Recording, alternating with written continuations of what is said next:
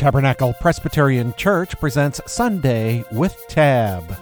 Tabernacle Presbyterian Church, located at 34th and Central in Indianapolis, welcomes you to Sunday with Tab.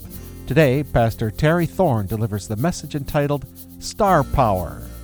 So join us now from the sanctuary of Tabernacle Presbyterian Church for Sunday with Tab. Our first scripture lesson this morning is taken from the prophecy of Isaiah, the 60th chapter. This is found on page 602 in your pew Bibles if you'd like to read along. Listen to the word of our Lord. Arise, shine, for your light has come, and the glory of the Lord has arisen upon you. For darkness shall cover the earth, and thick darkness the peoples. But the Lord will arise upon you, and his glory will appear over you. Nations shall come to your light, and kings to the brightness of your dawn. Lift up your eyes and look around. They all gather together, they come to you. Your sons shall come from far away, and your daughters shall be carried on their nurses' arms. Then you shall see and be radiant. Your heart shall thrill and rejoice, because the abundance of the sea shall be brought to you. The wealth of the nations shall come to you. A multitude of camels shall cover you, young camels of Midian and Ephah. All those from Sheba shall come. They shall bring gold and frankincense and shall proclaim the praise of the Lord. This is the word of our Lord. Thanks be to God. Our gospel reading this morning is from Matthew's Gospel, chapter 2, verses 1 through 12. In the time of King Herod, after Jesus was born in Bethlehem of Judea, wise men from the east came to Jerusalem asking, "Where is the child who has been born King of the Jews? For we observed his star at its rising, and we have come to pay him homage." When King Herod heard this, he was frightened, and all Jerusalem with him. And calling together all the chief priests and scribes of the people, he inquired of them where the Messiah was to be born. They told him, "In Bethlehem of Judea, for so it has been written by the prophet, and you, Bethlehem, in the land of Judah, are by no means least among the rulers of Judah. For from you shall come a ruler who is to shepherd my people Israel." Then Herod secretly called to the wise men and learned from them the exact time at which the star had appeared. Then he sent them to Bethlehem, saying, "Go and search diligently for the child, and when you have found him, bring me word so that I may also go and pay him homage." When they had heard the king, they set out, and there ahead of them went the star that they had seen at its rising, until it stopped over the place where the child was. When they saw that the star had stopped, they were overwhelmed with joy. On entering the house, they saw the child with Mary, his mother, and knelt down and paid him homage. Then, opening their treasure chests, they offered him gifts of gold, frankincense, and myrrh. And having been warned in a dream not to return to Herod, they left for their own country by another road. Let us pray. God, as we enter and continue in this time of worship, we pray that you would silence any voices in our minds and in our heads but your own, that you would still the things in us that detract, so that we would hear your transformative spirit at work, and that we would then be changed to your glory. Amen. So I think it's safe to say that there are two kinds of people in worship today. Those whose Christmas lights are down, their ornaments are packed, and resolutions are well underway. And those diehards who are still hanging on to Christmas for as long as we can, or at least until Epiphany, which as the 12th day of Christmas was last Friday, January 6th. Now, I suppose, too, that there's probably a third outlier group. That would be those of us who are thinking that all these red decorations on the tree would be very fitting for Valentine's Day. Seriously, though, by now, most of the world has moved on. Christmas is over, and we are well into the new year. Yet liturgically, today is both Epiphany Sunday, the Sunday closest to January 6th, and Baptism of the Lord Sunday, when we acknowledge Jesus' baptism. And so pastors every year have to decide, do we leap ahead into Jesus' ministry, or do we keep him as an infant for one more week? And since John let me choose, it's no secret what I've chosen for this year. And yes, my tree is still up, and yes, it might still be there in February. But the real reason that I want us to linger in this Christmas season for another week is that we haven't really heard from the wise men yet. And for Christians, their story is the Epiphany story. Now, what exactly do we mean by Epiphany? As a feeling, we use that word to describe that profound aha moment when something remarkable and new is discovered. In religious language, it has a very specific meaning. It is the manifestation of the divine. More specifically, Epiphany is the day we celebrate that the Christ child was not just another Jewish baby boy named Jesus, but is in fact the revelation of God to all the world. It is an intentional acknowledgement, a bowing down to the presence of the divine. So unfortunately, if we skip this story of the wise men, astrologers, sages, kings, whatever title you've learned to give them, or if we just merge it and smush it into the Christmas Eve narrative, silently placing these Eastern scholars at the manger with the shepherds and the angels, well, we're not only misrepresenting the story, we also miss the significance of their later arrival, their bowing down, and the connection to Isaiah's prophecy of hope for Jerusalem that John read to us today. So in other words, without this story, we miss the Epiphany moment that began when the men noticed the star in the sky and followed it. Now, given the uncertainty about exactly where they were headed and the hostile environment into which they were traveling, after all, you might recall King Herod was notoriously ruthless, willing to kill anyone that he felt was a threat to his authority, even his own family members. So one has to wonder, what made these men decide to come to Jerusalem in search of a newborn king?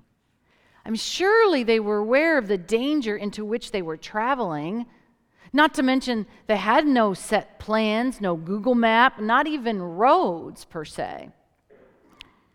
Yet they saw a star, and something in them nudged them to go. It seems now that they had some knowledge of the Hebrew Scriptures, at least the prophecy. They definitely knew more than Herod knew, but there were certainly unknowns and missing details and other uncertainties for them.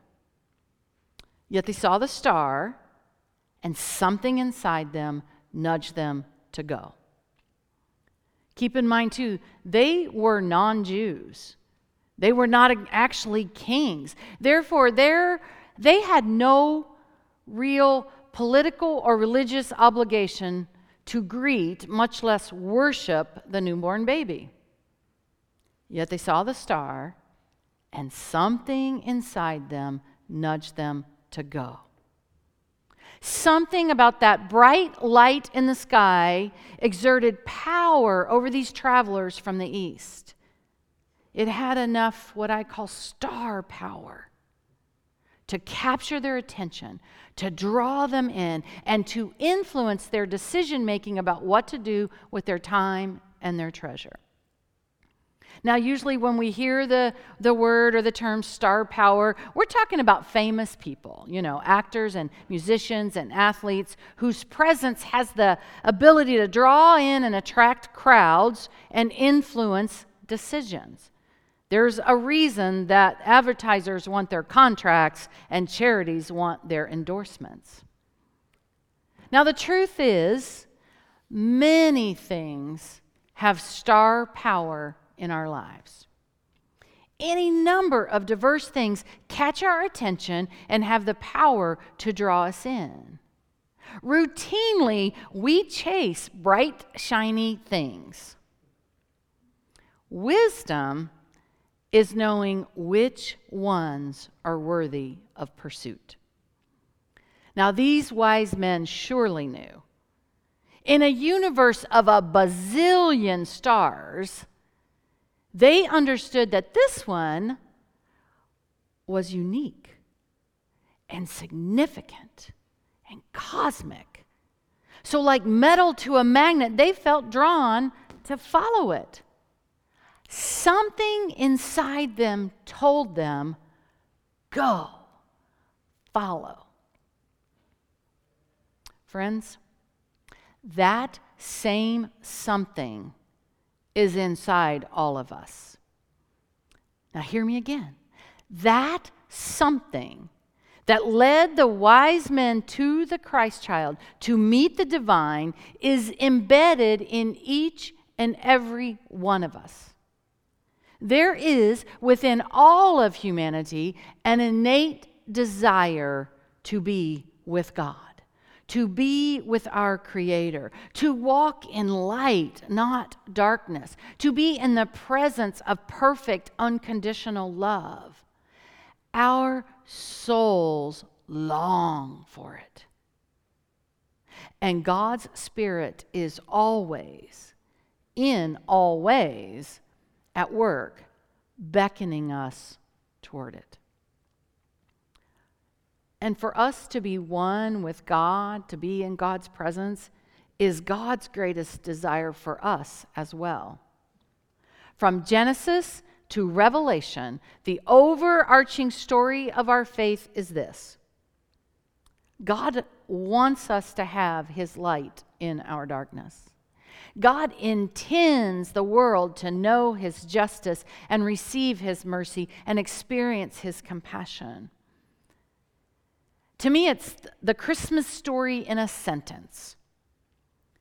God wants to be with us just as much as our soul wants to be with God. And to that end, and for that holy purpose, God's Spirit is continuously and relentlessly drawing us into our own encounters with Christ.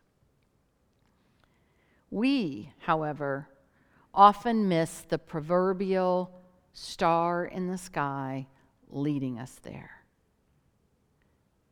We walk in a thick darkness that keeps us from seeing it. Perhaps it's a thick darkness of fear. Fear of the uncharted, fear of leaving our comfort zone and what we know, fear of what might happen if we do. Maybe it's the thick darkness of ego and perceived power. Unwilling to follow that star because to do so means to surrender, and to surrender might include giving up our power. Perhaps it's a thick darkness of preconceived notions and expectations. Unlike the bold and courageous wise men, we hesitate to embrace unique stars. In other words, we are reluctant to explore that which doesn't meet our expectations or doesn't make sense to us. And sadly, in our hesitation, we miss God's beckoning to our soul. Now, of course, there are some very familiar stars that we are eager to explore. Ways that we can and are drawn to, and that we can surely expect to be closer to God through Christ when we do. Study of scriptures, our prayer life, and participation in worship are three such stars that immediately come to mind. We can and should anticipate meeting Christ in all of them. They are excellent, worthy pursuits. But these are not the only stars in the sky, if you will, that the Spirit uses to lead us to Christ. Remember, our God is relentless and radical, relentless in loving us and radical in reaching us. God will continually create all types of unique and uncommon star powers in our life to bring us immediately and intimately closer to Him, if we but have the courage and willingness to follow. If we will pay attention to that something within us, urging us, go. Now, it's been my experience that often those stars, if you will, are other people. Now, not the stars that grasp the headlines and the mega money, but those average, unassuming people who come into our life through whom God works to reach us, to teach us something new, to help us see God's love for us, to show us and mercy and offer us compassion and allow us to experience what grace feels like. Often, these folks are completely unaware of the impact they have, but a simple encounter with them has the potential to become a transformative encounter with Christ for us. These stars of light, I like to call them that, are also some of the most unexpected people in our lives as well. They're the ones who challenge our thinking and beliefs. Those whose interpretations and experiences are different from our own. Those whose quiet listening speaks volumes of truth. In the same incredible way that the wise men found their way to Jesus, when we approach these unique and sometimes uncomfortable relationships with that same curiosity and humility and willingness of the wise men, including a willingness to be changed, to go home another way, more often than not, we will encounter the light of Christ in them and discover it more fully in ourselves. Non-sacred texts is another example of common path that leads us to Christ. As I shared during the children's sermon this morning, poems, musings, writings, children's stories, they can take on a star power to draw us closer to God, in that they reveal a light that we want to seek, a light that enlightens our thick darkness. Along that same line, I personally have discovered in the last couple of years that stories of Christ-like humility and forgiveness have the power to help me seek to be more humble, merciful, forgiving, and Christ-like. And this is especially true when the stories don't necessarily involve Christ followers. In other words, they're not church stories. But it's true when the love that is demonstrated seems greater than our human capacity, or when the hope these stories convey can only come from God.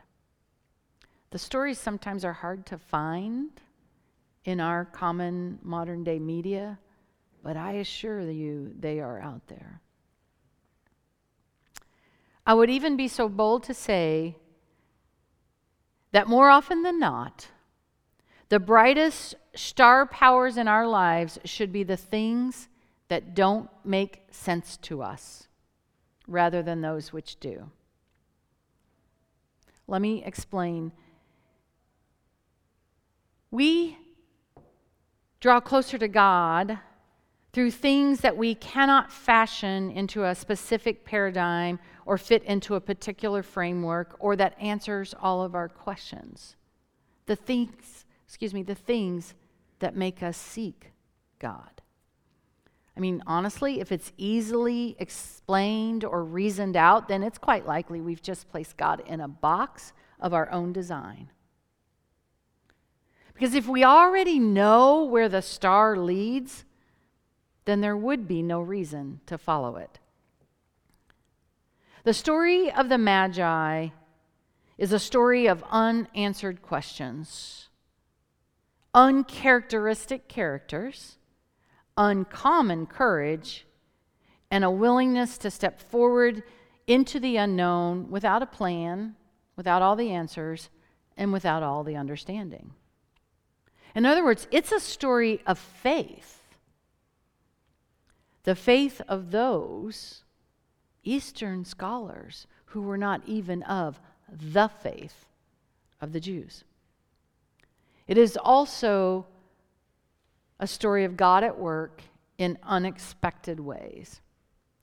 But really, how foolish are we to even try to define what is expected or unexpected of God, who throughout all of Scripture has defied expectations and limitations. This is a story of a light in the sky that leads to the light of the world. It is, too, our story, individually and as a community of believers.